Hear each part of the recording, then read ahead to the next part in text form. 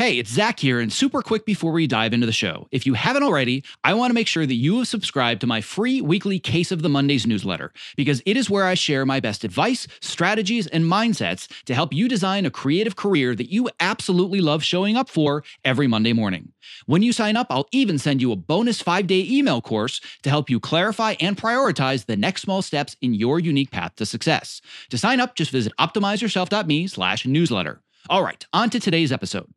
My name is Zach Arnold, and I'm a former Hollywood film and television editor turned career strategist and the creator of Optimize Yourself, where I help artists, creatives, and storytellers just like you design the more balanced, more sustainable, and more fulfilling creative career that you deserve. In a nutshell, I'm Tim Ferriss meets Ted Lasso, minus the mustache, because I am obsessed with both learning everything I can about optimizing human potential while also inspiring you to realize yours. If you are ready to step outside your comfort zone, let's dive right in and unlock the optimized version of you. Hello, and welcome to the Optimize Yourself podcast, where I share honest and candid conversations with best-selling authors, world-class athletes, Hollywood legends, elite experts in a variety of fields, as well as everyday people that are achieving extraordinary things. It means the world to me that with all the podcast choices out there, you have chosen to invest your valuable time, energy, and attention with me. Now, before we get started, don't forget to visit optimizeyourself.me/podcast so you can subscribe, leave a review, and so you can also download your unique customized podcast playlist, where I'm going to send you the 5 best expert interviews from our archives to help you achieve your specific goals. So on that note, without further ado, let's get right to today's guest. Given that the holiday season is ironically when happiness and well-being are often at their lowest and anxiety is at its highest, I thought that it might be helpful to share with you 5 of my favorite podcast episodes with some of the world's foremost experts who can help you stay healthy, happy, and most importantly, stay sane through this holiday season.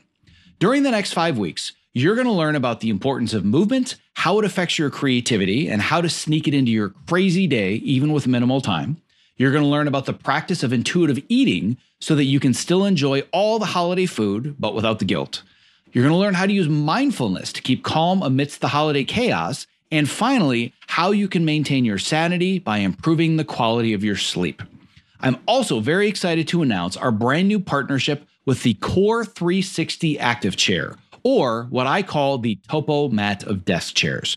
Just in time for the holiday season, the Core 360 is the perfect stocking stuffer for those of us who spend most of our day living in front of computers.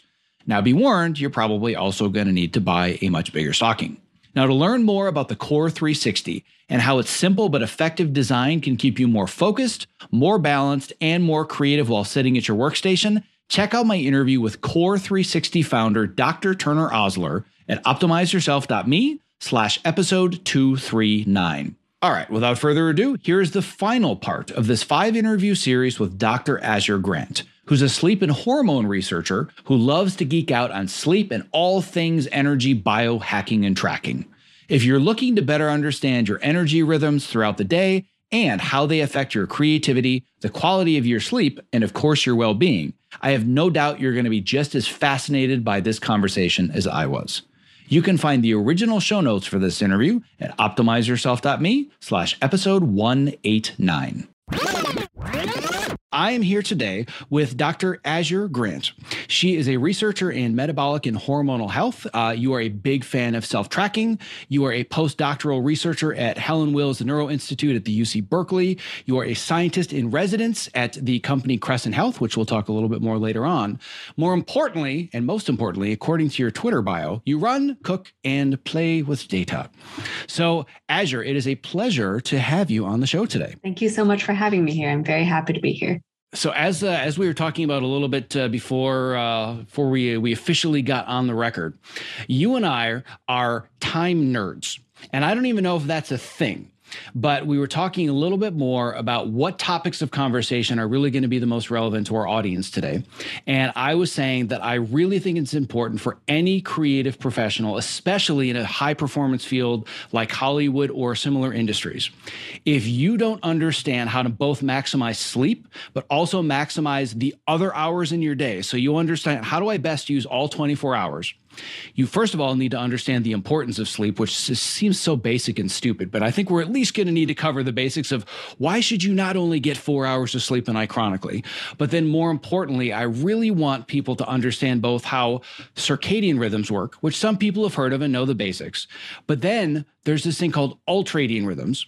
And as soon as I mentioned that, your face just totally lit up like we were going to talk about Santa Claus and Christmas, which means that you and I are going to be a good combination, because it wasn't until I discovered the concept of an ultradian rhythm that I totally unlocked the capacity for creative problem solving and creative idea generating, because it wasn't just, well, I'm getting enough sleep, but I'm just kind of bumbling about the day and on the hamster wheel. I really learned what an ultradian rhythm was and what my chronotype was. So we're going to nerd out on all of the following. But the first question I have for you is going to be a very interesting and one that's a little bit off the beaten path. And I'm going to address what's kind of an elephant in the room for anybody watching this, which is that you seem to be very young and vibrant for somebody that has discovered the importance of sleep. Usually it isn't until you're in your mid-40s and crotchety and exhausted and living off of caffeine that you're like, maybe I should start focusing on sleep. And for some reason, you decided to make this your passion at a very early age, and I'm wondering why. Well, first, that's very kind of you. And you've probably seen my face lighting up in the background as you say all of these things that we're going to talk about, because I think it sounds very fun. But I guess the first thing is maybe I feel old and crotchety on the inside already. But I went to UC Berkeley originally wanting to go into pre-med like so many people. Grew up in a family that had a lot of nurses in it, in particular my grandma, and loved medicine and biology and everything kind of squelchy and organic. And I saw that all of the people that I was studying with would almost compete to sleep as little as possible, work as hard as possible, that the residents that I knew, they would completed their medical training and moved on and were working at very prestigious places, were exhausted and being overworked. And then that the spouses, a lot of my professors were medical professionals, and that they were chronically sleep deprived. And it seemed really sad that the people who are dedicating their life to promotion of health and caring for others were, at least in this country, forced to not care for themselves in the process. And I really didn't want to do that. I felt like there must be a way where a person that wants to care for others can show that they're able to do that, in part by trying to take good care of themselves. And I definitely don't always succeed in that way. I was just talking to Lauren, the head coach at Crescent Health today, about how I feel like I'm finally getting back to sleeping enough when I haven't been for a little while. So I don't think it's a complete success story. I don't sleep well and do healthy habits all the time, but I do try, just because I see how much this impacts everyone around us, even the people that care the most about it. One thing that I can say from my own experience, similar to what you just mentioned, where you're somebody that's supposed to be quote unquote a sleep expert, but I'm not necessarily getting 8 hours of sleep and I have unhealthy habits too. That's very much a position that I'm in. Even like right now, I've spent years and years helping creative professionals learn how to both manage and avoid burnout. And I've just been going through a period of fairly intense burnout myself. And there's a part of me, especially earlier in my career, where I thought, well, how dare I? Like I'm such a hypocrite, and I'm like I'm supposed to have it all figured out. And then I realized that the people that I really like to work with and learn from are not necessarily just the experts and their towers that have all the information. It's ultimately the ones that can empathize.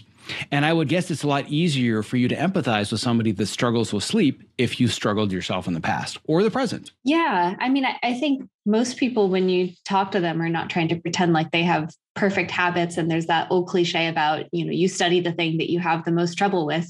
So I think that was definitely a part of me going into sleep and biological rhythms. I thought they were very beautiful and elegant from like a technical standpoint, very interesting as scientific questions.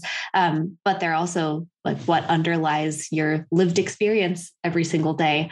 And sleep was one that maybe I'm just like overly sensitive here, but I really don't do well when I don't sleep enough. And so I think I'll probably always struggle to have healthier habits than I could, or than maybe I could get away with if I were someone who is more robust against sleep loss. But Yeah, I can relate to all of that, and I actually did genetic testing through 23andMe and did like all the like DNA breakdown and everything to really understand what is my genetic code. Cool. And without going into too many of the details, of which I did extensively with somebody named Dr. Ben Lynch, where we actually broke down all the pathways and genetics and everything. The short version is that you can go into this a lot more because you're the scientist and the doctor, and I'm not. But the short version is that I just was not detoxifying and recovering during the night the way that most other people do. I'm very inefficient with my sleep. So most people can get 6, 7, even 8 hours and they wake up and they feel great. I get 6 or 7 hours and I'm completely useless. And I found out that that was genetically because the way that I'm wired. And it sounds like you're in a similar position where you just need more sleep than other people might need. It really helps to see it. It's neat that it sounds like you in some way felt better or more accepting of this after you got your 23andMe results back. I kind of had a similar experience where at one point in undergraduate, I was lucky enough to have a PI that didn't mind if I like bought extra assays and spit in a tube and kind of like made a little bit of a sleep lab in the psych building. And I would go there every once in a while and I would try to do a sleep experiment where I would put on all the wearables and in-lab devices we had. I would get a really good night of sleep. And then the next day I would wake myself up either every couple of hours throughout the night or at 4 a.m. And then once I could take all of that information about my heart rate, about my EEG and sleep stages, about my stomach activity and blood glucose, some other hormones back to the lab, I could see directly that when I didn't sleep enough, it just looked like chaos. And when I slept really well, all of these different biometrics just nicely oscillated together across sleep stages. And they looked very orderly. And that I found it very convincing to say, okay, like I know that it's not just me hurting some subjective sense of self that I see in front of me these numbers that like that individual looks like they're hurting. And I don't want to do that. Yeah, well, I want to get into all the basic science and the technical stuff very, very soon. But there's something you just brought up that I think is so important, is that you saying, and both of us going through the experience of seeing the data and realizing, oh, this actually makes a difference.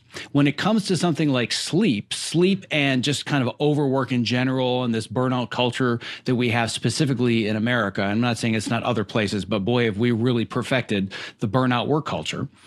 It's so esoteric that we just think, well, if I need more sleep or I'm not recovering or I can't put in the 20-hour days, like I'm sure you saw in the pre-med field, it's a sign of weakness, right? But if I have the data that says that my body doesn't produce insulin and I'm type 1 diabetic, nobody says, well, I need less insulin than you do, right? It's just, it would be asinine to think that. But when it comes to things like sleep, we think that it's a badge of honor that I can get less than you and still function, except you're really not functioning. So just that cultural belief, I think, number one, let's just get rid of that and let's just get down to all the data and the information. And it sounds like in the very early world of pre-med, you decided, yeah, this is not so much going to be my life. Yeah, totally agree. And I think it also has to do with being nice to yourself. I guess like there's a way to compete against others by pushing yourself to the limit, even beyond what's healthy. And then I think it can be a little bit helpful to go back and say, like, you know, what would I recommend like for my pet, or what would I recommend for, you know, my niece or my nephew to do? And if you treat yourself like that, it's often a lot easier to be nice and a little bit lenient. Yeah, it's funny how that works, isn't it? Where oftentimes our own worst enemy is the one that's between our ears, right? So I have a multitude, several hours worth of podcasts with other sleep experts where we are just beating a dead horse about why not sleeping is bad for you. And I don't want to go too deep down that rabbit hole, but just to kind of tee us off, somebody comes to you that's never learned anything about sleep other than I know I need it every night. Why do I need sleep? Give me like the very brief version to tee us off to get into some of the nitty gritty details. What could I say that others haven't said before? Well, you live on the earth and the earth rotates around its axis once every 24 hours. And that means that every living thing on the earth pretty much, unless you're at the bottom of the ocean, is going to be tied to the energetic changes across the day. And so that cycle is built into almost every cell of your body, every system.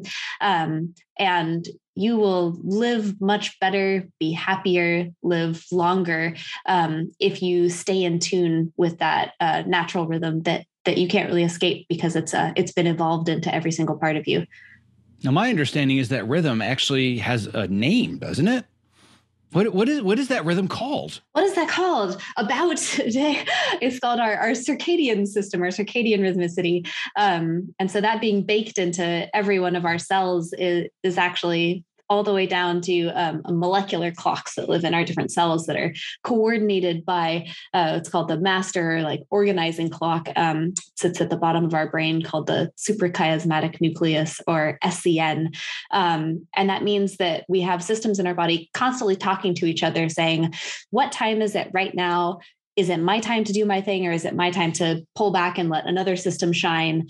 And when we sleep, we allow all of these systems to shine and do consolidation of memories, cleanup, making sure that we can learn properly, digest. It's actually a very active process. So it's not really us just powering down and being totally boring and useless for a third of our life.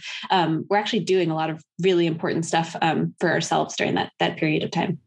So what are at least a couple of those most important processes that if I'm not getting them, I'm noticing when I'm awake? So if I'm asleep and I don't get enough sleep, or it's bad quality sleep, or I'm drinking before I go to bed, et cetera, what are the processes that I'm missing that are going to affect me while I'm awake?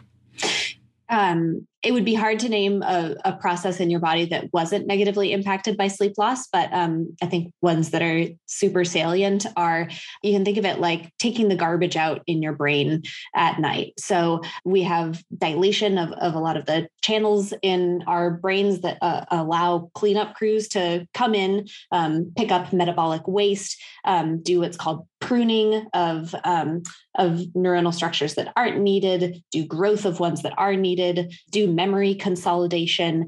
And all of that has to happen in a very particular order in order for it to work properly. So you can think of if there's a traffic backup on one of those roads, then the cleanup crew can't get in and do its job. And so when we sleep and have stable sleep cycles, so these are little sub or ultradian rhythms within a night of sleep that we can only get really, really well structured when we sleep in an uninterrupted way, preferably at night. That's when we get that cleanup crew doing its thing in the right order. And when we, realize the next morning that we can actually remember what we learned before we went to bed and lose that feeling of grogginess. All right, I definitely want to get to ultradian rhythms in crazy intense detail, but I'm going to put a pin in it because that's going to be the star of the show. But I want to ease into it because it might be the coolest concept. If anybody, what I would love, just like if you watch a great movie for the first time and you can never watch it again for the first time and you want to like erase your memory and experience it again, that's kind of how I feel about my discovery of ultradian rhythms. I wish that I could go back to when I didn't know what the term was and learn about it and have that aha moment. And I'm hoping to give everybody on this call today that same aha moment, but we're not quite there yet. So I want to go back to circadian rhythms. For most people, circadian rhythm is a term that they've heard, and they use it in the following context. Oh yeah, no, I flew out east and came back west, and my circadian rhythms are all screwed up. That's kind of the extent of it. But I want to make sure that people really understand how these 24-hour clocks inside them are working. And it's not just about, it's sunny or it's not sunny. So why is it so important that I understand my circadian rhythm? Yeah, because your circadian rhythms, are necessary to maintain health across all of your life. There's something that when you disrupt them, it leads to poor metabolic, cardiovascular, cognitive outcomes on a very short period of time. And then if you chronically disrupt them, you're much more likely to develop all of those diseases. But on maybe a more intuitive level, it's something that you can schedule your life around to feel much better. So for instance, you can think of them as like waves on a calm ocean. So when we were growing up, maybe most of us kind of thought that we wanted to aim for stability in terms of a flat line. And that could be maybe our exercise performance was either staying steady or going up, or we were able to be highly focused and creative all day long would be the goal. And we'd, be drinking coffee and kind of like slapping ourselves awake in order to be able to do so.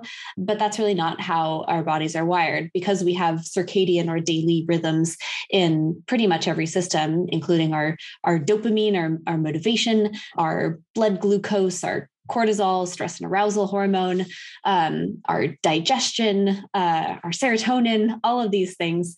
We have to adopt this new framework where we can't expect ourselves to be a line. We have to expect ourselves to be a wave every single day. And so the reason you should care about circadian rhythms is if you don't, you'll be constantly fighting yourself, trying to be a kind of creature that doesn't really exist. And you don't need that added pressure. And it turns out that even though by paying attention to your circadian and other biological rhythms, you might feel in the short time like you're being less productive. In the long term, you'll actually be much healthier and do better creative work. And I'm assuming this is why when somebody does fly 3, 4, 5, 6 hours across different time zones, or they decide to work a night shift, which is probably a much more common thing for anybody that's listening to this show specifically, they just change that rhythm. Even if they're getting 7 to 8 hours of sleep, they cannot figure out why they're just quote unquote off. Like, I just feel off. So I'm assuming that's circadian rhythm, correct? Yeah, absolutely. And that one, when you have a really abrupt change in the time that you're doing something, so if you switch from a day shift to a night shift, or you take a plane across the ocean, what's happening is that all of the different systems in your body, so think your hormones, your metabolism, your cognition, they're all trying to catch up to the new time zone, because what they're seeing in the outside world is it's light at a different time. Like, my clocks must be wrong, and I must reset them to the new time. And food is available at a different time. I need to reset my stomach to a different time. But the issue is that those clocks can't all adjust to the new time at the same rate. So you end up with that SCN, that main clock in your brain that gets direct input from the light coming into your eyes, making this fairly rapid adjustment.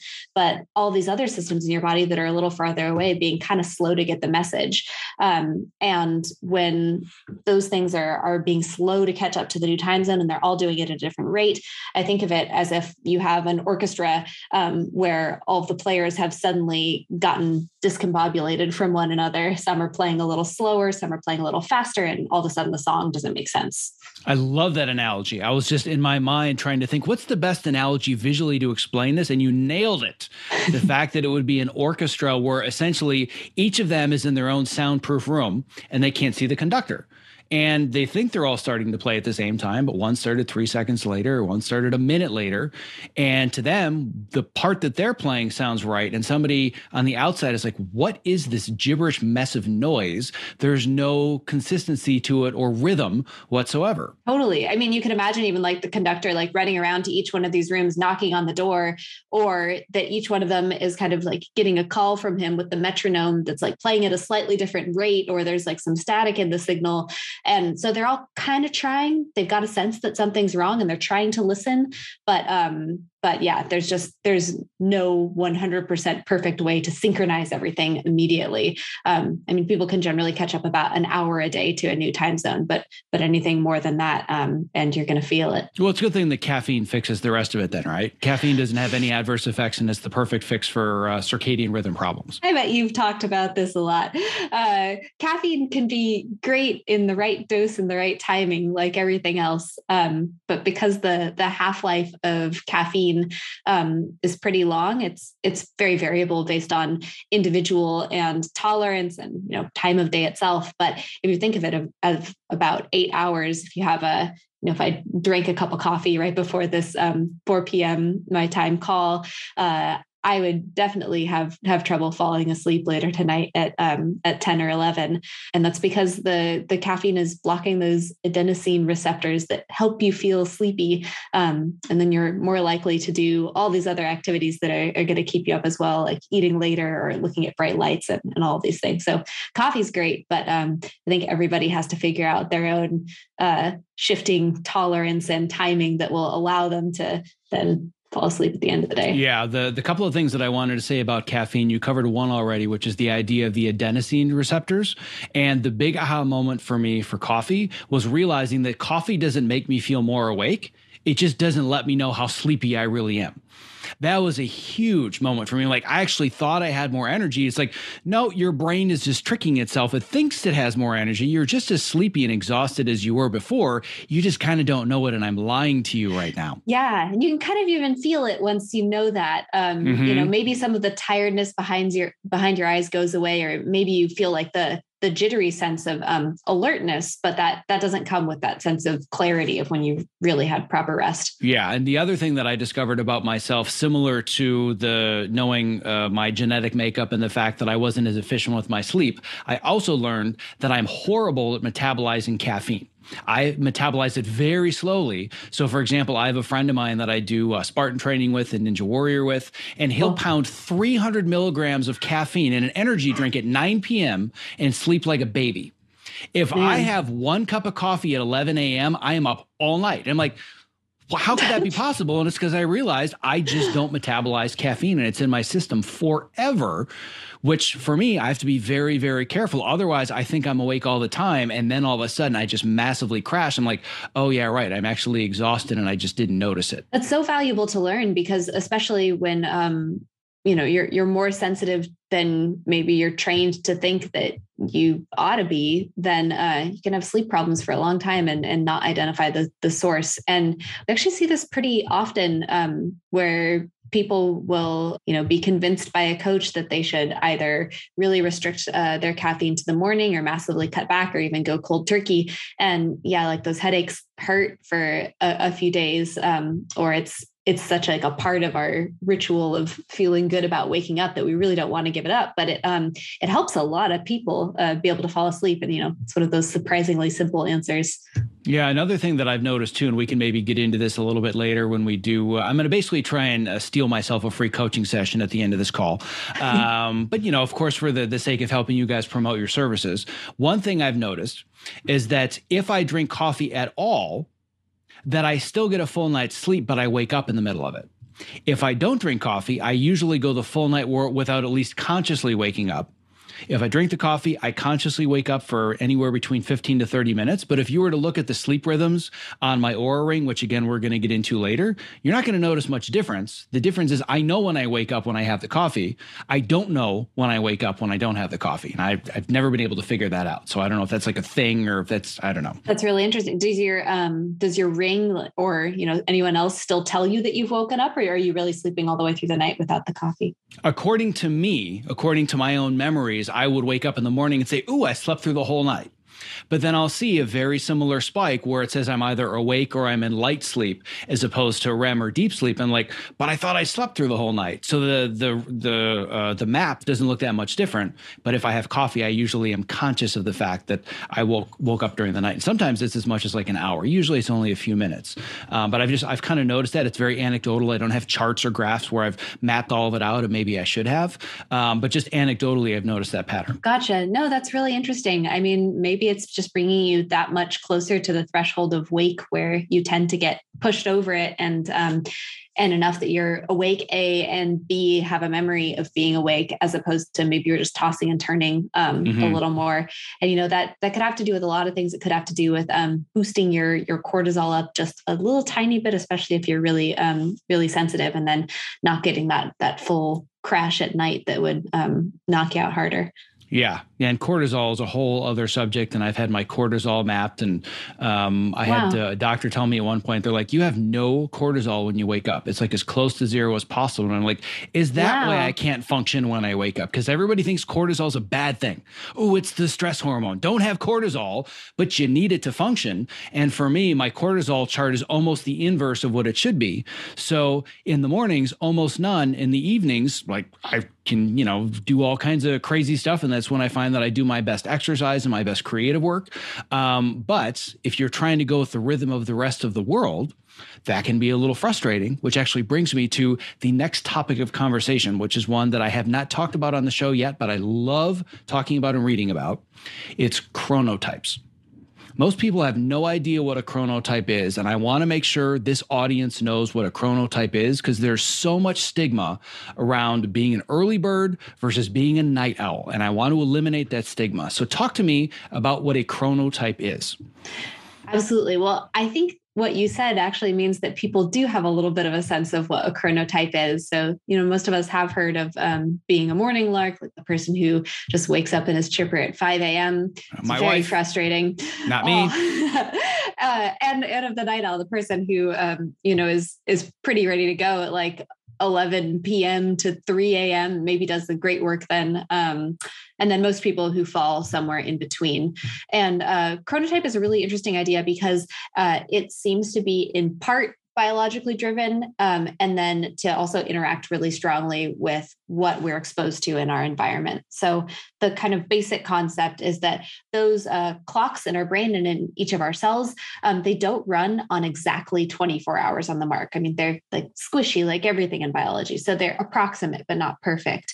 And when people's clocks run a little bit faster than 24 hours, you can imagine they finish their cycle and it's time to wake up and it's early. And so those people tend to be morning people, get up a little bit earlier. And the reason that they don't get up earlier and earlier every day, like processing all the way around, is because our bodies listen into the cues from the outside world, like sunlight. And so they get a little bit more aligned every day, but they still have this early tendency. And then a night owl is the opposite. Their clocks run a little bit longer than 24 hours, meaning that every day when they get up, they're not quite done with that cycle and they want to sleep a little more just to get it finished up. And so they're looking at the sun outside and adjusting kind of in the opposite direction. So that's like one of the biological bases, and most of us probably have an intuitive sense of where we lie along that axis. But there are a couple other interesting added layers about chronotypes that I think are really like fun and salient. And one of them is that they change really markedly across life. So you have kids, you've probably woken up earlier because of your kids. Kids tend to be more morning people. When you hit puberty, your clocks delay and tend to become more of a night owl. That often lasts into college. And then there's this stabilization of kind of gradually getting earlier, very slowly across adulthood. And then after menopause and andropause, so think 50s, 60s and beyond, people tend to become early again. So it's not something that's fully static. And then the last thing I would say about it is there's an idea that one of the things that might make night people is not just that their clocks run a little longer than 24 hours, but also that they're a little bit more sensitive to light. So that means when a night owl sees a movie on a bright screen, is doing photo editing, like goes to a restaurant for a late dinner, they're going to be more kept up by that than a morning person would. Kind of like your friend who is able to like pound 300 milligram caffeine drink in the evening and then knock right out. They're not very sensitive, whereas you are more caffeine sensitive. So light sensitivity might also play a role in chronotype. Yeah. And when it comes to light sensitivity, I feel like I'm a vampire at night, but not with sun or garlic. It's like with, oh God, get away. It's the television, the iPad. Like I've had more than one discussion with my wife about just the phone in bed. No sensitivity to it whatsoever with her. With me, I see the phone for 3 seconds. There goes my night of sleep, right? It's like, so I've been like the geek with the red glasses and all the filters and done everything I possibly can to not eliminate, but reduce my exposure to light in the evening. But my entire industry, my entire livelihood is looking at screens. I get paid very good money to look at screens all day and all evening long to create entertainment. So I can't avoid them. So I just have to learn to live with them, right? But I've identified, similar to caffeine, like we talked about, light is something I'm very sensitive to. And I don't know if it's related or not, but whenever I go outside, and maybe again, it's just kind of the joke of, the editor that never has windows. But when I go outside, a lot of times I need really dark sunglasses. Otherwise I literally get headaches and I'm squinting, and I hate being out in bright light, and I'm super, super sensitive to it. And I didn't realize until now that might be connected to my chronotype. That's a super good insight. Yeah, I encourage other people to think about that too, because I've heard stories similar to this. I've experienced some similar things myself as well. But I think the light sensitivity is totally real, and it's not normally a trait that we think about ourselves having. And I would be curious to know for you, but like one of the ways that this has been studied is to take people camping. And it turns out if you take even like a night owl out camping for a handful of days, you expose them to natural light and firelight, phone off, then they actually pretty quickly adapt to waking up with the sun, going to bed after maybe an hour or two of firelight, and they do okay. So it does seem like there's this really strong effect of if you allow yourself to entrain to those natural stimuli, then you can be on that earlier schedule if you want. But the sensitivity to light is maybe a factor that wouldn't have come up so much before we had artificial lighting, and now we really notice it.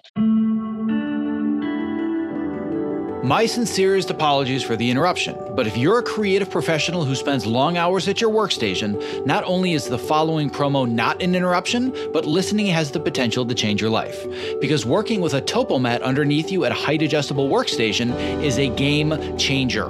Let's learn a little bit more from Ergo-Driven co-founder and CEO Kit Perkins, creator of the Topo Mat. The Topo Mat is the first anti-fatigue mat designed specifically for standing desks. The real benefit of a standing desk is movement. We found bringing in this cushioned terrain under your feet, your brain just subconsciously engages and you wander around and you get that movement at the standing desk that you need without even having to think about it at all. People will come to me at an event or a panel and they'll say, I got the Topo Mat because of you. Even when they had a mat, once they used this one, it was a total game changer. We've just heard time and time again that with Topo, we've kind of hit the sweet spot, that it's the right premium quality materials and a right shape, that people are actually getting benefit out of this stuff. You spend more time here than anywhere if you do creative work the way that I do. So I would rather be driving around in a Ferrari than a Ford Pinto. And I feel like this is the Ferrari of the standing mat. One of the things you don't realize is that at a standing desk, your main interface to the world, your body's main interface to the world is the ground. If you're going to invest in anything at that Ferrari level, it should be what you're standing on. Well, my goal is that for anybody that is a creative professional like myself that's stuck in front of a computer for inordinate amounts of time of their waking life, they're doing it standing on a Topo Mat. So you and I, my friend, one edit station at a time are going to change the world. I like it. That's a utopian vision I can get on board with. If you're a creative professional looking for a simple and affordable way to stay active, energetic, and focused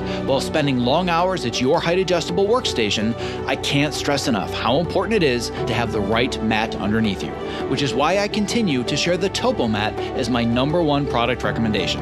To learn more about the Topo Mat and purchase yours, visit optimizeyourself.me/topo. That's TOPO.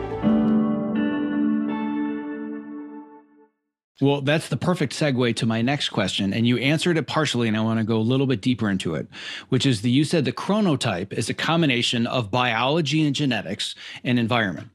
And a question I get all the time from the students in my program when they're having trouble sleeping, or they know that they're super productive at like 11 p.m. to 3 a.m., but they have kids or whatever it is, they say, how do I change my chronotype? I'm a night owl. How do I become an early bird? And I know that's probably one of the $1 million questions in your industry. Is it totally genetically wired, or is there a way to slowly change it beyond just the gradual rhythm changes over the course of life? So I think this one is probably a little bit controversial, but I think most people would say you can adapt to a chronotype that is different than your own, but unless you're going out and living completely with the natural cycle of the day and night and the seasons, which would probably be optimal for everyone, and most of us can't do. So unless you're doing that, you'll probably have slightly suboptimal to really suboptimal health if you're trying to live on a chronotype that's different than yours. What you can do is wait, because it is going to change depending on how old you are, and you can try to do as much natural entrainment as you can. But I think this is one of those frustrating things where it would be really nice if we could change this about ourselves. But just as if you can build up that caffeine tolerance by having coffee on a regular basis, you're still going to experience some of those downsides of the fact that you have this natural sensitivity. And it's really the same thing with chronotype. So I think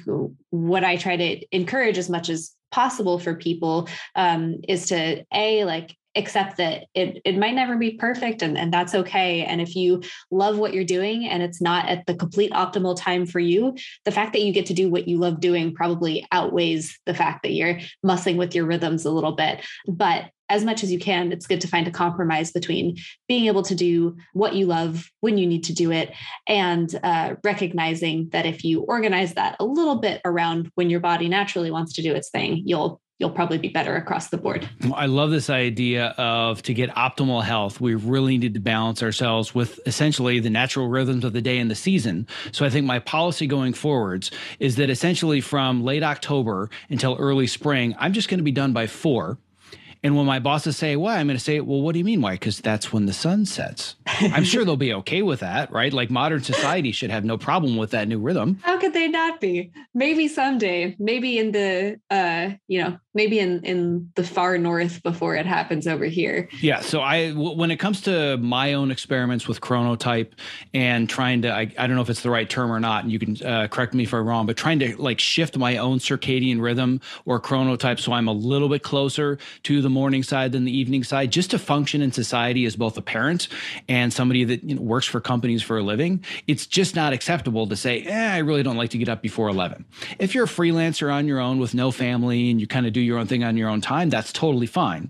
For me, I've never been able to develop a lifestyle whereby nobody's counting on me until that point, especially since I'm a dad.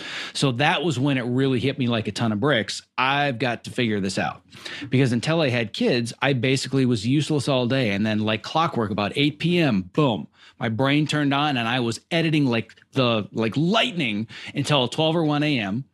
And I got an entire day's work done in like 4 or 5 hours. The rest of the day, it was naps and it was email and it was chit chat, like, because I just couldn't function to be creative.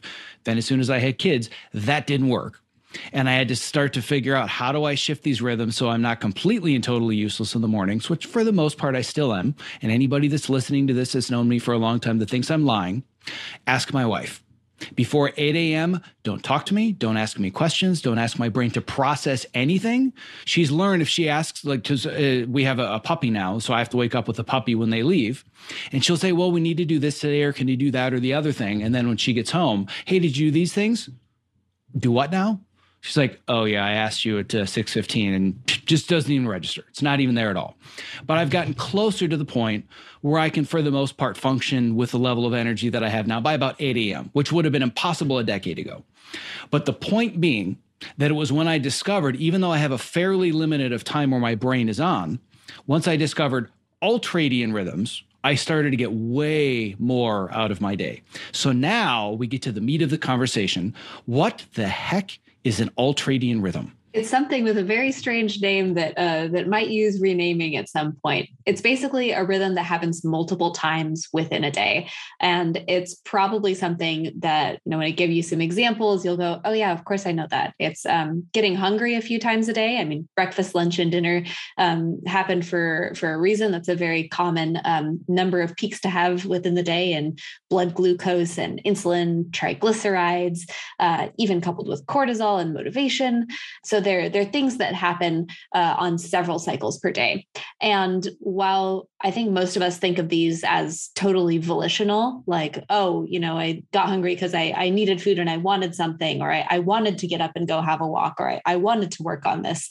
They seem to also be controlled by clock systems in some ways similar to the circadian system. So this is something that's still being figured out, but there's some pretty good evidence that a part of the brain that's very close to the central clock of the SCN, it's called the arcuate, helps generate a lot of these ultradian within a day rhythms via it's called like a pulsatile clock mechanism.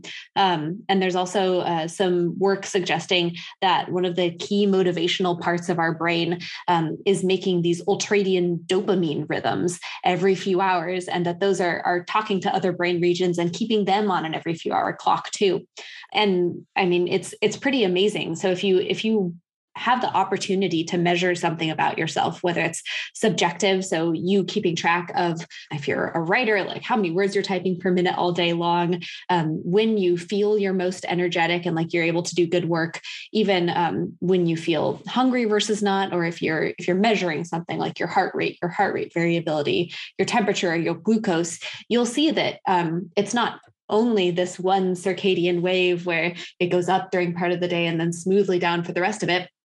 You'll see it's jaggy, and that jagginess isn't just noise or randomness. It's very structured. It's these ultradian rhythms bouncing up and down every day. And so I'm wondering if one of the things that you learned to do when you learned about this concept was to find your ultradian peaks throughout the day of energy and then plan stuff that you need to get done around matching to those peaks. Yeah, not only is it that, I mean, the key that I learned, and this was that huge aha moment, is that time management has nothing to do with managing time. It's about managing energy.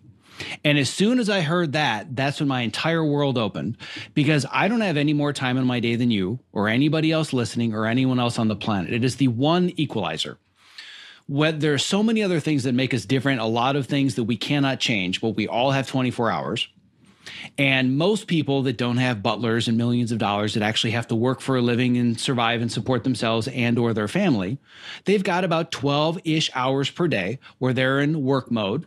And then they have 12-ish hours per day where they're trying to fit in family and life and other things and hopefully sleep as well, right? But I realized that once I turned time management into energy management and I mapped my energy and my ultradian rhythms, that I could get way more out of those 12 hours than a lot of other people are getting out of those 12 hours.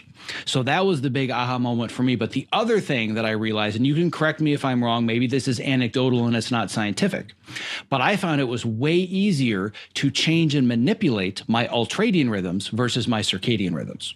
I think you're right. And this is actually something that's an active area of research and what I think is super fascinating, because if we're kind of stuck with our circadian rhythms, we're kind of stuck with our chronotype. Ultradian rhythms, maybe in part because they may be generated by this part of our brain that is primarily our motivational sensor.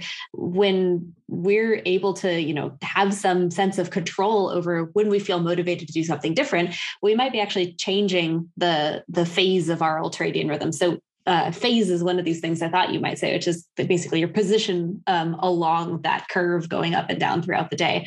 But absolutely, I think they have a little bit more intuitiveness to them because we have a little bit more control over them. So I talked about the ones that in dopamine, but cortisol is another great example of this. And like you said, it's not just cortisol bad, we should drive it to zero. Cortisol isn't just a stress bad response. It's also a stress good response, or you can call it an arousal and a weakness hormone. And cortisol is one of the key examples of these ultradian rhythms because it has giant spikes throughout the day. And they're healthy. They happen every couple of hours about, but they also vary from person to person. So if you want to be a person who maybe has 5 or 6 of these spikes throughout the day versus 7 or 8, that might be something that you have a little bit of control over. It's actually a topic I would love to study. And I think needs to be a lot more work in this area. But there are some situations in which we know that the number of those peaks and valleys change in a very predictable way. And people can kind of learn to live in sync with that. And that has more to do with ovulatory cycles. But as far as how controllable they are, I don't know. I would love to find out though. Yeah, I mean, I would love to know scientifically if that's the case, but I know that for me, anecdotally, that I have found that with the changes in my schedule, whether I'm on a job, whether I'm off a job, whether I have clients, if I don't have clients, I'm able to relatively quickly kind of shift around my ultradian rhythm based on what I think is going to be the more productive way to organize my day. And I'll give you an example of that. I know that no matter how I organize ultradian rhythms, before 8 a.m., just don't put anything there. Like some days it's until 7:58 a.m. I just can't function. Other days at 7 o'clock, I can read for half an hour.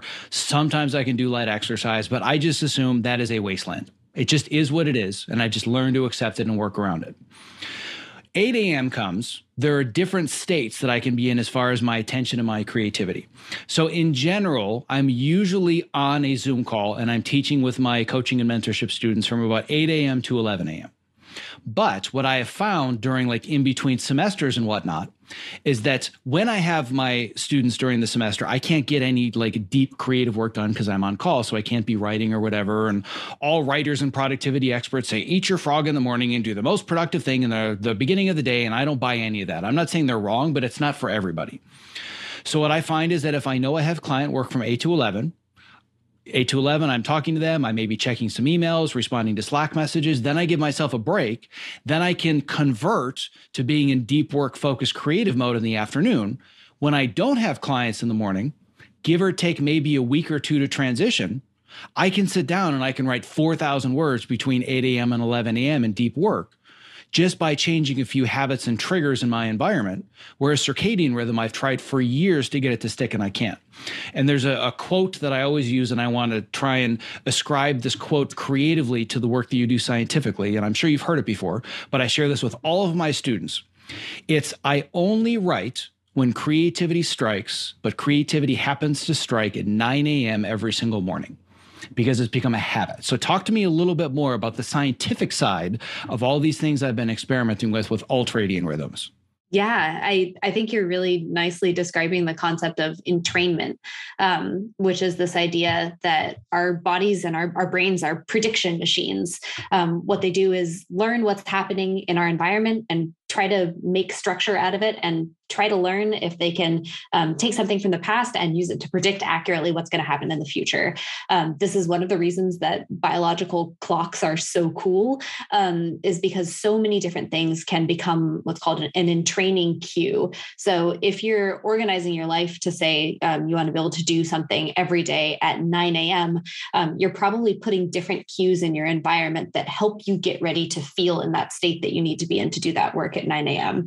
And then have you heard the phrase Zeitgebers before? I have, yes. If you were to ask me to describe it and define it on the spot, I would flail, but I've definitely heard the term. So remind me what it is and explain it. Sure. So it's a timing cue. So Zeitgeber is German for time giver. But these are cues that our biological clocks are especially primed to listen into. And I talk about these as like light, food, movement, and social. So light, we already talked about this a little bit. Sunlight goes through your eyes, travels on the retinal hypothalamic tract, and talks directly to that central clock in your brain. Food, when you eat, also is a really powerful cue to help set the phase of your circadian clock, but also set the phase of your ultradian rhythms throughout the day. Movement, when you get up and move around and do stuff, is hugely impactful to the phase of your circadian and ultradian rhythms, helps define them. And then social is just kind of a bucket that I put in for things that are very mentally engaging. And, one of the most engaging experiences we can have is talking to another person and really focusing on what they're saying and having a conversation. So Zeitgebers are these cues that we can almost like a toolkit use to organize and support our rhythms to be the way we want them to be, and to bolster them if they're a little bit out of whack. But one of the most amazing things is that it doesn't just have to be those 4 things that are time cues. If you do anything that you really like in a very consistent time of day, you might note that your body is able to anticipate it. So whether that's, having a particular smell in your environment that tells you, okay, we're like work is coming now, or a particular song that you play, all of these things your body can learn to pay attention to and almost take timestamps that it'll remember tomorrow at that same time. Yeah, what I've learned through all of my study, just anecdotally of myself and reading all the books about habit formation and everything else, it all comes down to we are all Pavlov's dog. We look like we're above the dog with the bell. We are all the dogs with the bell. You just need to figure out what the bells are. And it's funny you brought this up because I had no idea I was actually doing this consciously, but the 2 things that I play with the most when I go between changes in my schedule that are long-term, where I'm on a job for 6 months or a year, then I'm off it, and I can totally rearrange my schedule. The 2 things that I shift are when I eat and when I move. So for example, when I'm on a show and I have to coach in the morning, I can't just say to them, well, I'm going to start the job at 11, but my lunch break is at 11:30 because I've already been going for 4 hours. So I've had to train myself to not eat lunch until like 2 p.m. so I can get in a full morning just the way that everybody else is. And now I'm eating lunch at like 11:30 or 12. But I always make sure that I'm changing when I eat and when I move, meaning when I go out and take a walk or take the dog for a walk, for example, that changes. And those cues are what, like I said, get me to the point where I'm writing when creativity strikes, so to speak. So I had no idea I was actually doing the things I was supposed to, but that's what I've been using for years to really shift my ultradian rhythms. That's so cool. I mean, I think this is where there's like a lot of hope in this is I think people hear about biological rhythms for the first time and they think, oh God, that sounds complicated. I don't want to deal with it. But it's really kind of just a framework in which to explain a lot of the things that we naturally do in our everyday lives and then to help us use those tools a little bit more efficiently. I mean, the same analogy that we talked about earlier of your body as a symphony pertains to ultradian rhythms. You could just maybe think of, the circadian rhythm as your quarter notes and the ultradian rhythms as your 8th and 16th notes, moving a bit faster. And the same kind of thing that can happen if you use your Zeitgebers as like the conductor of those faster rhythms, the more consistently you use them like a metronome, the more the players can keep in time on that particular schedule. And if you do want to tell them to slow down, well, you provide those cues on a slower schedule or at different times of day, and then your body can say, oh, okay, we're going to latch onto this new schedule. We can adapt around that. Yeah, I love all of that. The other thing that I want to bring up that's so important about ultradian rhythms is accepting that I don't have to be quote unquote on all the time. Because in my mind, it was, well, if I'm not actively editing or writing or doing something important, I'm wasting my time.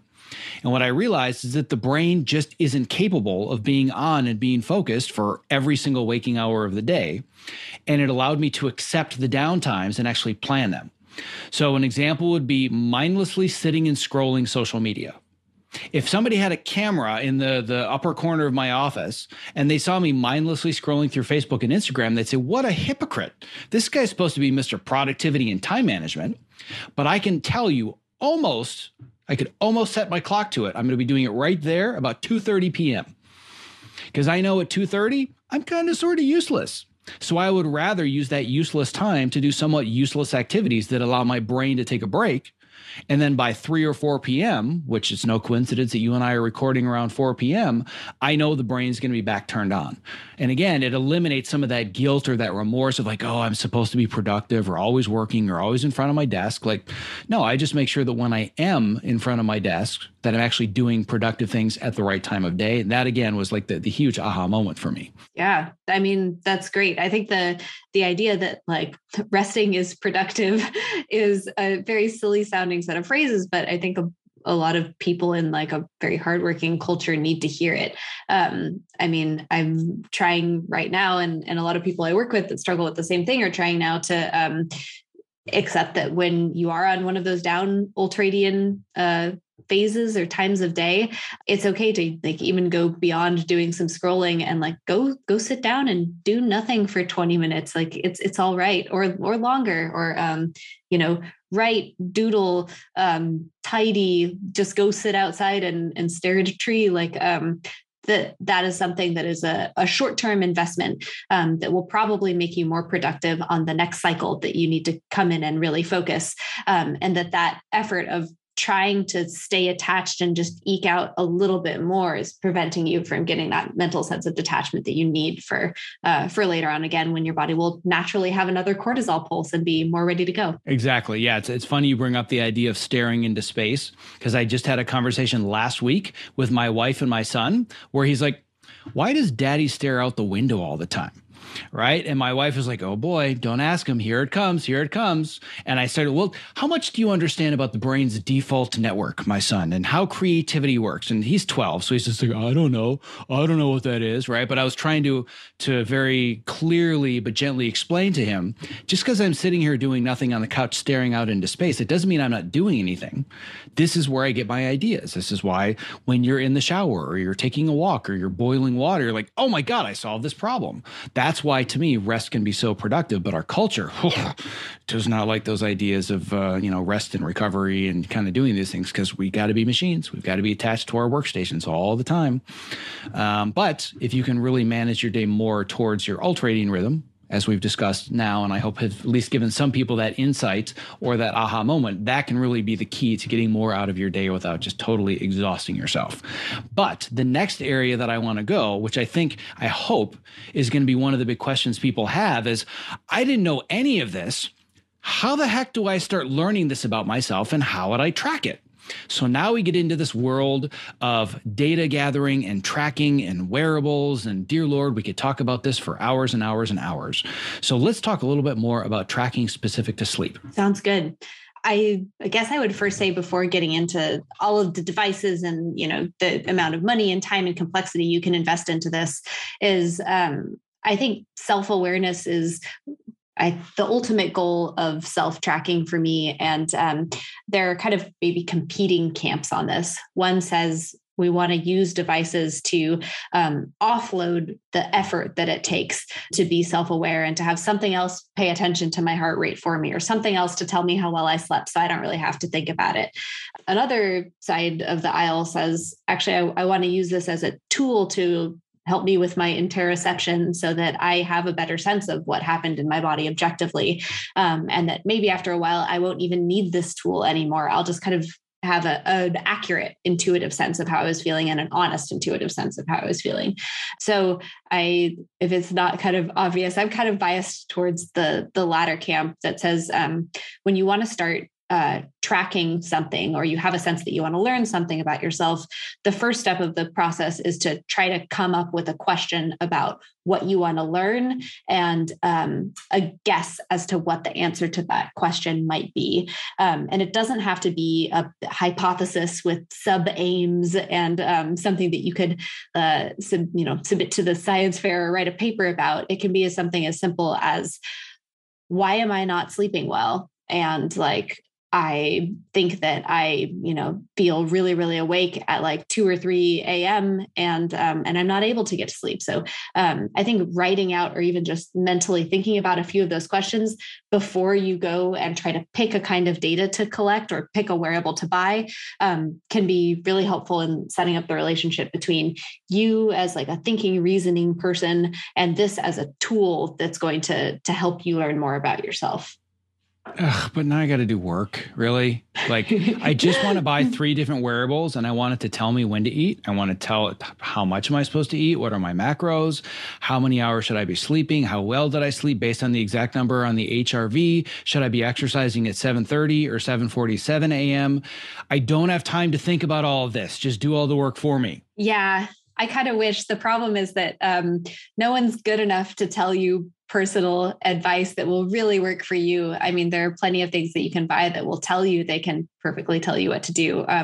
And maybe they can give you some pretty good suggestions, but something that works pretty well for the average of thousands or millions of users or nights of sleep often tends to have a pretty high error rate when it comes to how well it mapped you on a given night. And so I don't think we're at the point yet where, people always make the memes about the robots aren't quite ready to take over the world, but it's totally true. So I think reframing this idea of learning about yourself as work, and seeing it more as it could be an art. I mean, I see these things as art projects, or curiosities, or opportunities to make your life better. I think that's the first part. Is people think about a science project and they think, oh, this is going to be hard. But it really doesn't have to be that way. And pretty much every part of the process, be that selecting a wearable, watching the data roll in, thinking about what it means, even if you're not coming to one direct answer and one, okay, this is what I need to do now, you'll be in the background becoming smarter and more aware and gaining insights almost subconsciously. So there are ways to, be as active in that process and learn more if you want to, but it doesn't have to be scary. I have spent almost 10 years now raving about how much I love my TopoMat, and I have finally discovered what I now consider the TopoMat of desk chairs, the Core 360. The Core 360, spelled QOR, is designed to keep me constantly moving while seated in an upright and balanced position. To learn more about how it works, let's hear from Core 360 founder Dr. Turner Osler about why he created the Core 360 active sitting chair. When you sit badly for many hours a day, and that's really what the problem is. It's very hard to make yourself get up and do jumping jacks every half hour. But if you just swap to a chair that requires you to be muscularly engaged in order not to fall off, it's an easy bar to clear. For the procrastinators out there who hear all of the statistics and know how bad sitting is and it's the new smoking, and they're thinking, that's something I'll worry about in a few decades, you're going to feel the effects of having more energy at 2 o'clock in the afternoon or 4 o'clock in the afternoon that day. And that's the whole point. Your core muscles will be stronger. You'll have less back pain. All of this will make you more available for the rest of the pursuits of your life, your kids, your hobbies, your whatever. For those of us who need to practically live in front of computers to do our best creative work, the Core 360 is going to level up your game. Keep your body moving and keep the creativity flowing. To learn more and purchase what I consider to be the TopoMat of desk chairs, please go to optimizeyourself.me/core360. That's optimizeyourself.me/QOR360. All right. Well, I love all of that. We're clearly on the same page. I was playing a little bit of the devil's advocate. But essentially, to sum up, tell me if I'm wrong. Step one is to start asking yourself these questions about your behaviors. And the best tracker to start with is a pen and a piece of paper. Yeah. Or just sitting and, using one of those times when you're staring out the window, not thinking about much to lightly ponder this question. And you can lightly ponder a question for a long time before you stumble upon or think of a tool that you want to help you collect the type of information that will help you address that question. This is something that I really love about, I don't know if you've heard of the quantified self movement. Very much so. Yes. Yeah. So Gary Wolf, I was lucky enough to get to go and work for QS right after I graduated college for a while. And they have, I think, an excellent philosophy that they call it personal science. And it's basically applying the scientific method to one's everyday life in a very kind of low stress, high reflection, doesn't require you to be a data master, but is very, accurate and able to lead to good personal insights. So, all the stuff that I'm saying now is learned with them. Well, I only wish that I discovered you and all of that 8 years ago, because I got sucked into the hurricane that was the wearables and had the Fitbit and was doing all the tracking with MyFitnessPal and scanning all the barcodes and everything else. And what I realized, I'm realizing very much right now during this call, actually, but also realized back then as well, is that I wasn't using the data was using me.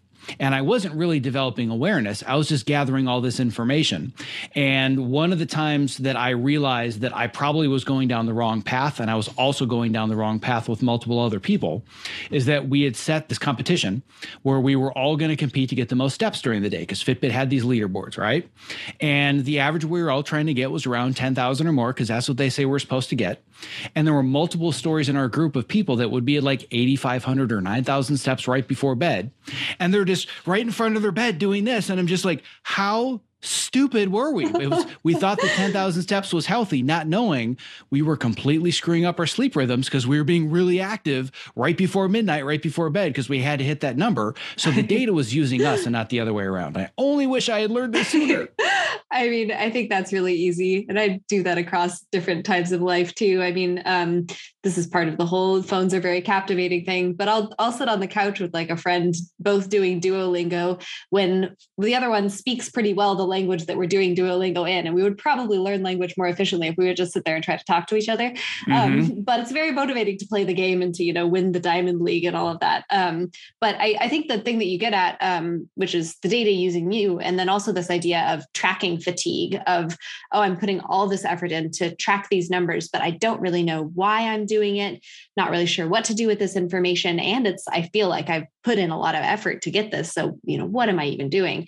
I think that's part of the reason that starting out with a question and then knowing exactly why you're using this tool in this way can prevent that cycle from happening. Because if you know, for instance, let's like use your coffee example, that I think like caffeine is negatively impacting my sleep and I feel like I'm waking up, I'm going to use my Oura ring to see, for how long am I staying awake in the middle of the night, versus when I don't drink caffeine, am I only getting into light sleep rather than waking up at that middle of the night point?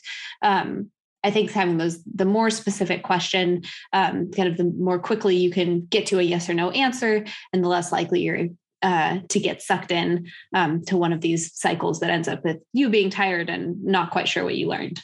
Yeah, I agree with that for sure. And when it comes to tracking, I do have an Oura ring. I swear by the Oura ring. I have an entire podcast episode with Chuck Hazard, who's one of the people at Oura. We talk about it extensively, what heart rate variability is. We're not going to go into any of that. But just to summarize, I think it's so important that you're using your intuition first, and you want to see if the data supports the intuition, not the other way around. And that's now, for the most part, the way that I use the Oura ring, where it's like, well, I wake up, I just kind of feel like crap today, which, by the way, is almost every day. But it's different levels of crap with the way that I wake up, and been trying to fix this literally for 2 decades.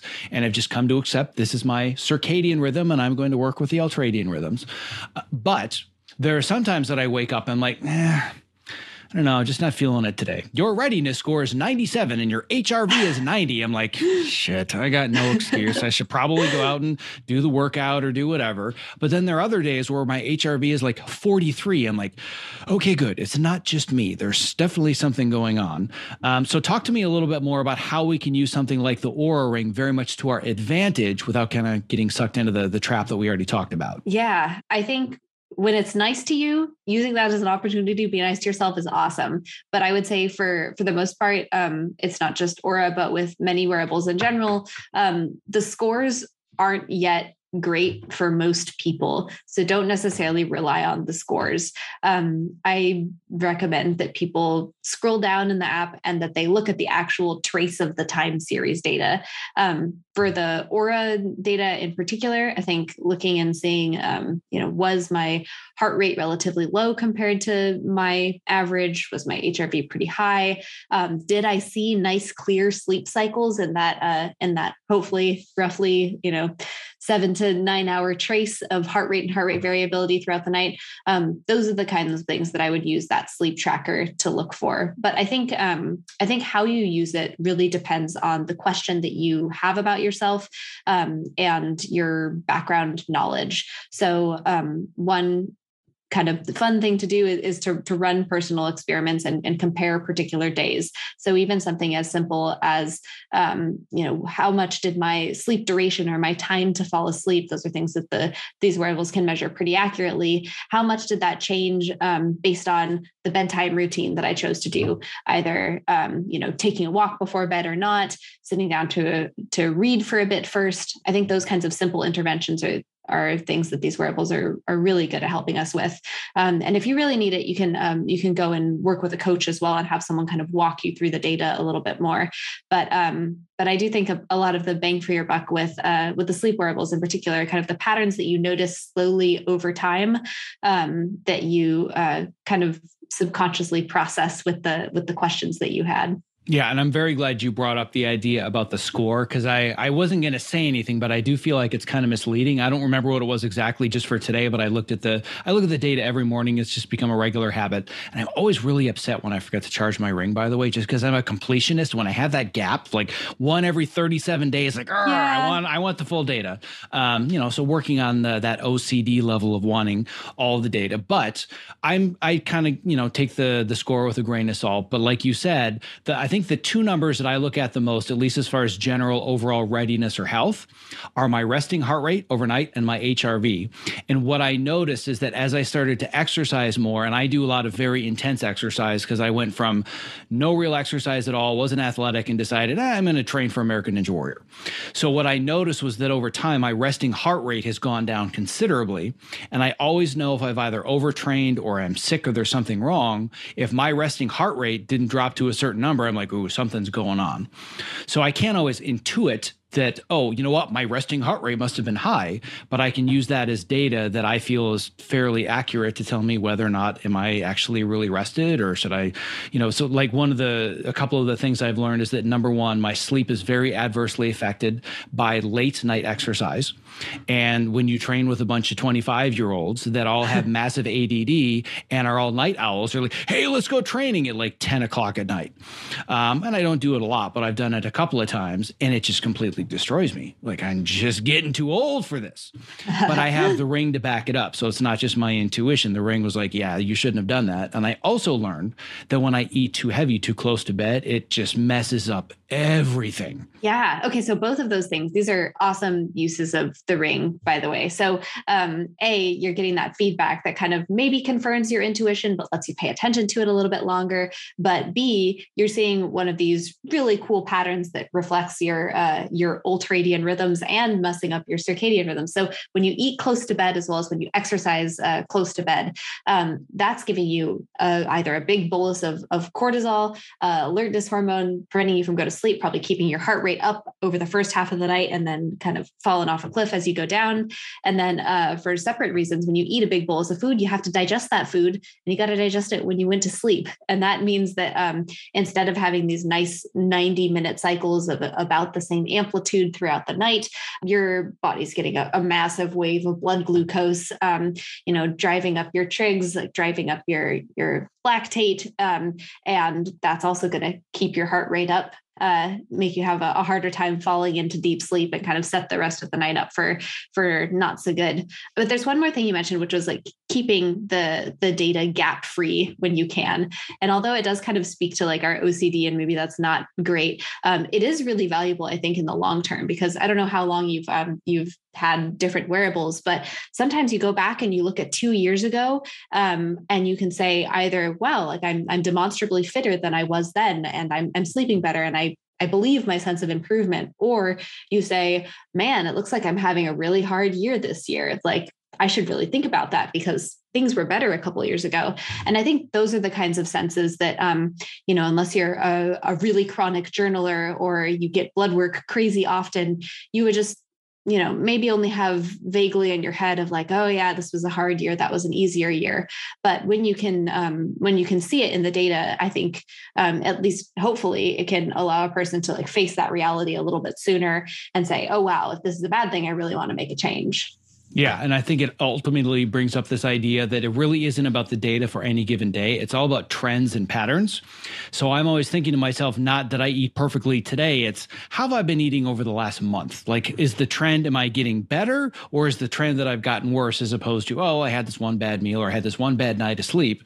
How am I feeling and sleeping and eating and moving in a general trend versus this one little snapshot in time? I'm so glad you said that, because it makes me think of, there's this CGM company called Levels, basically takes continuous glucose data and makes it available to people who don't have diabetes.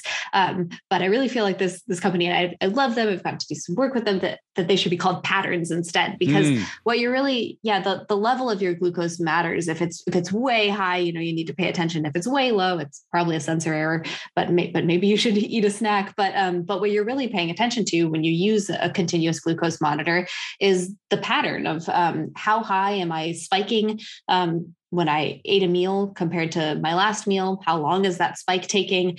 And you're responding directly to this changing pattern by, say, going and taking a walk to prevent your spike from getting too high. And those kinds of patterns, whether they're short, like the ones I described, like little ultradian meals within the day, or whether they're looking at your long-term metabolic or sleep trends. I think that's the main thing that you can get out of wearables. Well, speaking of patterns, there's one other area that I want to dig into a little bit more. And my guess is you spent entire semesters, if not years, studying this one concept. And there are people that probably dedicate their entire life to it. And I'm going to ask you to summarize it in about 3 minutes. But it's this idea that we're not just awake or we're not just asleep. While we are asleep, we have ultradian rhythms. And whenever somebody gets an Oura ring on my recommendation, they always ask me the same thing 2 weeks later. So what is REM sleep and deep sleep and light sleep, and how many hours am I supposed to get every night? How in the world do you answer that succinctly? Because it's so complex. I would say don't worry so much about the exact number of hours of each one of these things you get per night, because you can't tune them independently. I'd say focus instead on something a little bit easier, which is to try to get a solid, long window of sleep at about the same time each day in a relatively distraction-free environment. And then these things will probably take care of themselves. So yes, we want to have an adequate amount of deep sleep. We want to have an adequate amount of REM sleep. And we know that deep sleep tends to happen a little bit proportionally more towards the beginning of the night, the opposite for REM. But the fact is that sleep comes in cycles, like you said, where you transition through these different stages. And so you can't just conk out and say, I missed REM sleep last night, I'm going to only sleep REM sleep and try really hard now. It's more productive to say, I want to focus on getting a good quality night of sleep, knowing then that I will be allowing these cycles to progress through all these stages in the way that they're supposed to, and they'll sort out for themselves what I needed. So that's probably a little bit in the realm of grandma's advice, but I would tell people worry more about the whole night of sleep. Don't worry so much about each one of these components. But maybe if you do want to tune your REM sleep, let yourself sleep in a little bit later in the day. If you want to get more deep sleep, help you get yourself to bed a little bit earlier. All right. So for all those that want to go with grandma's advice, nailed it. Now you're going to have those annoying questioners like me that still want to go deeper. So if I've never heard of these concepts before, what are these different types of sleep and why do I even need to care? Yeah. So people often, and this isn't completely accurate, but it's like a decent analogy, talk about deep sleep as sleep for the body, and they talk about REM sleep as sleep for the brain. In fact, both are for both, but it's a decent breakdown. So the reason that I think if you're a creative person, like one of the most motivating reasons to get sleep is to allow yourself to do that cognitive taking out the trash, like we talked about early in the podcast, but also to consolidate things that you were thinking about and consolidate new learnings. So there are different parts of, for instance, during slow wave sleep, you have these events called sharp wave ripples. They're really cool. They're little fast, spiky events during which your brain actually seems to be replaying things that it experienced during the day in order, even going so far as to like release little bits of blood sugar when like remembering going through an activity. And it's analogous to being a musician, practicing playing a passage over and over again, or practicing drawing the same shape over and over again. So when you're in deep sleep and allowing your brain to get through many cycles of these sharp wave ripples, it's literally giving it practice to actively learn and remember something that it went through during the day. And then during REM sleep, we always hear about this as something where we're more likely to experience and remember dreams, but it's also a place where a lot of learning takes place and consolidation of memory. So this is, I think, super important for our brains. And then as far as deep sleep in the body, we're also doing that cleaning out the trash in terms of our muscles and our digestive system and really all of our tissues. We're going through and doing repair processes as opposed to trying to take in new inputs and use those body parts to do their functions and build up metabolic waste. So I think when we wake up in the morning, that we see that we're looking a little bit haggard or puffy, and then we get, maybe 9 hours of sleep on a very lucky night, and we feel like we looked 5 years or 10 years younger. I don't know if that's possible, 10, but anyways, at least a few. Part of the reason for that is because we literally let those cleanup crews go all around our body and repair our tissues during the night. So that was a little bit longer than 3 minutes. All right. Well, I wasn't timing you. Don't worry about it. But that was exactly what I was looking for. Not too deep down the rabbit hole, but just enough to make me interested and want to go a little bit deeper if I want to start looking into the nuances, all of which is great.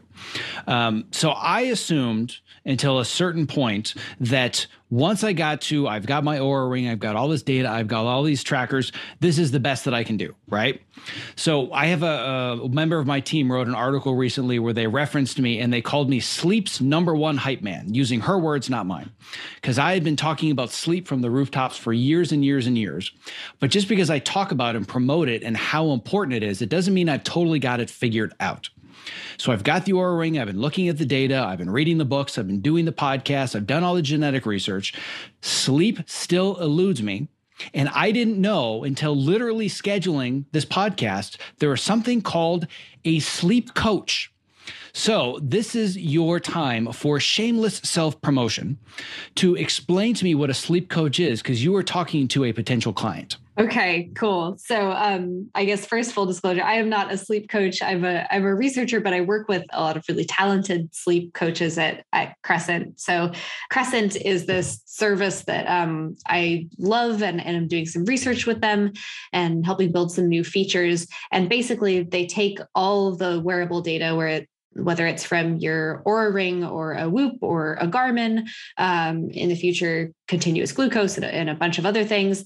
And then they pair you up with a person who is probably an ex-fitness trainer, yoga instructor, nutritionist who's decided to go back and get a bunch of extra education and training in sleep physiology in particular, it's kind of like having a therapist for your sleep. It's someone who goes in, looks at you, looks at your data, has empathetic and intelligent conversations with you, and helps you identify where are potential places for improvement in your sleep, what are some specific interventions that you can try, helps you through them, helps you keep track of how you're feeling differently and pay more attention there, but B, looks at your data and helps you interpret, was this really having the intended effect, and what can you do next? So I think they're quite cool and very competent, both in terms of knowing the science and in having that human touch that we don't normally get when we, get a score from our wearable that may or may not match our experience, and may or may not be accurate.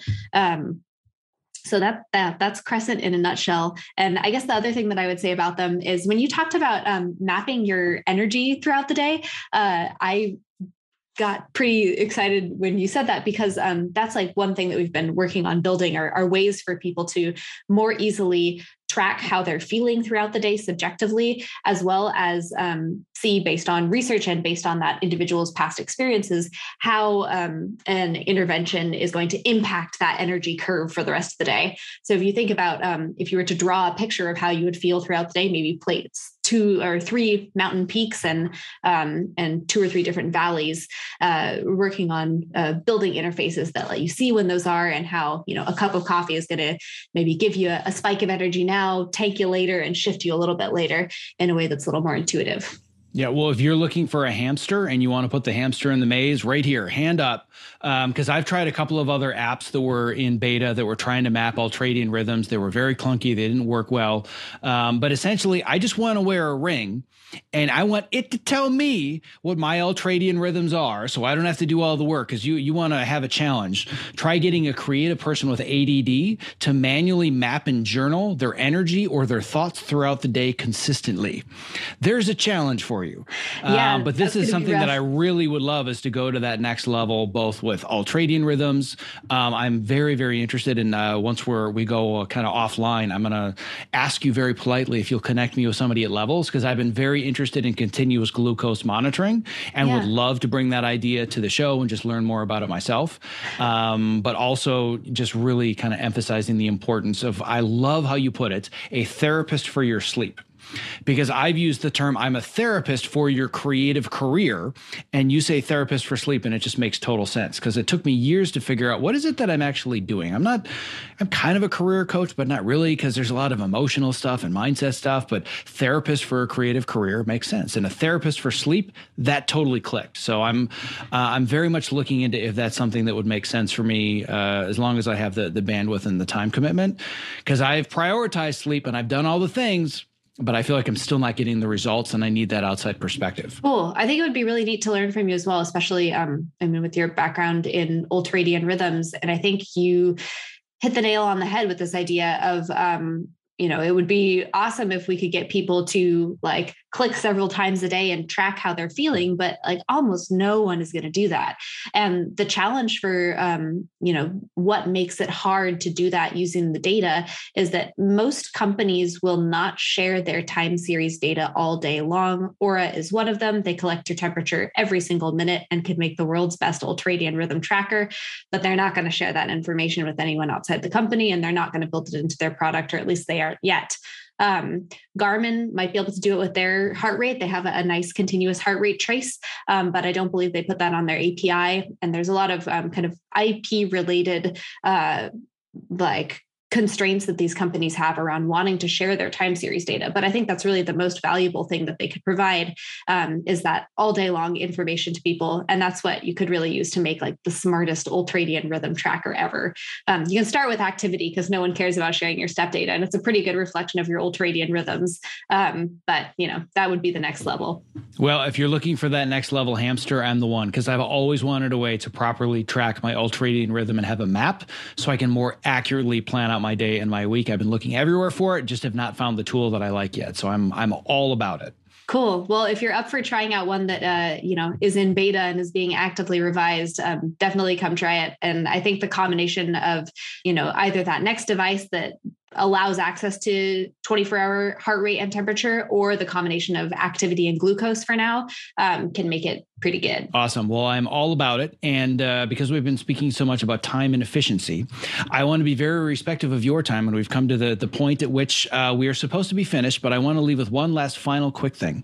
Yeah. If I'm coming to you as a totally burned out, sleep deprived, creative parent, otherwise, and I just have no idea how to get a hold on this, what's the smallest thing that I start with? I would say it's not a small thing, but be nice to yourself first. Know that you're probably doing more than most of the humans in history have had to deal with at the same time, and you're trying to push yourself really hard.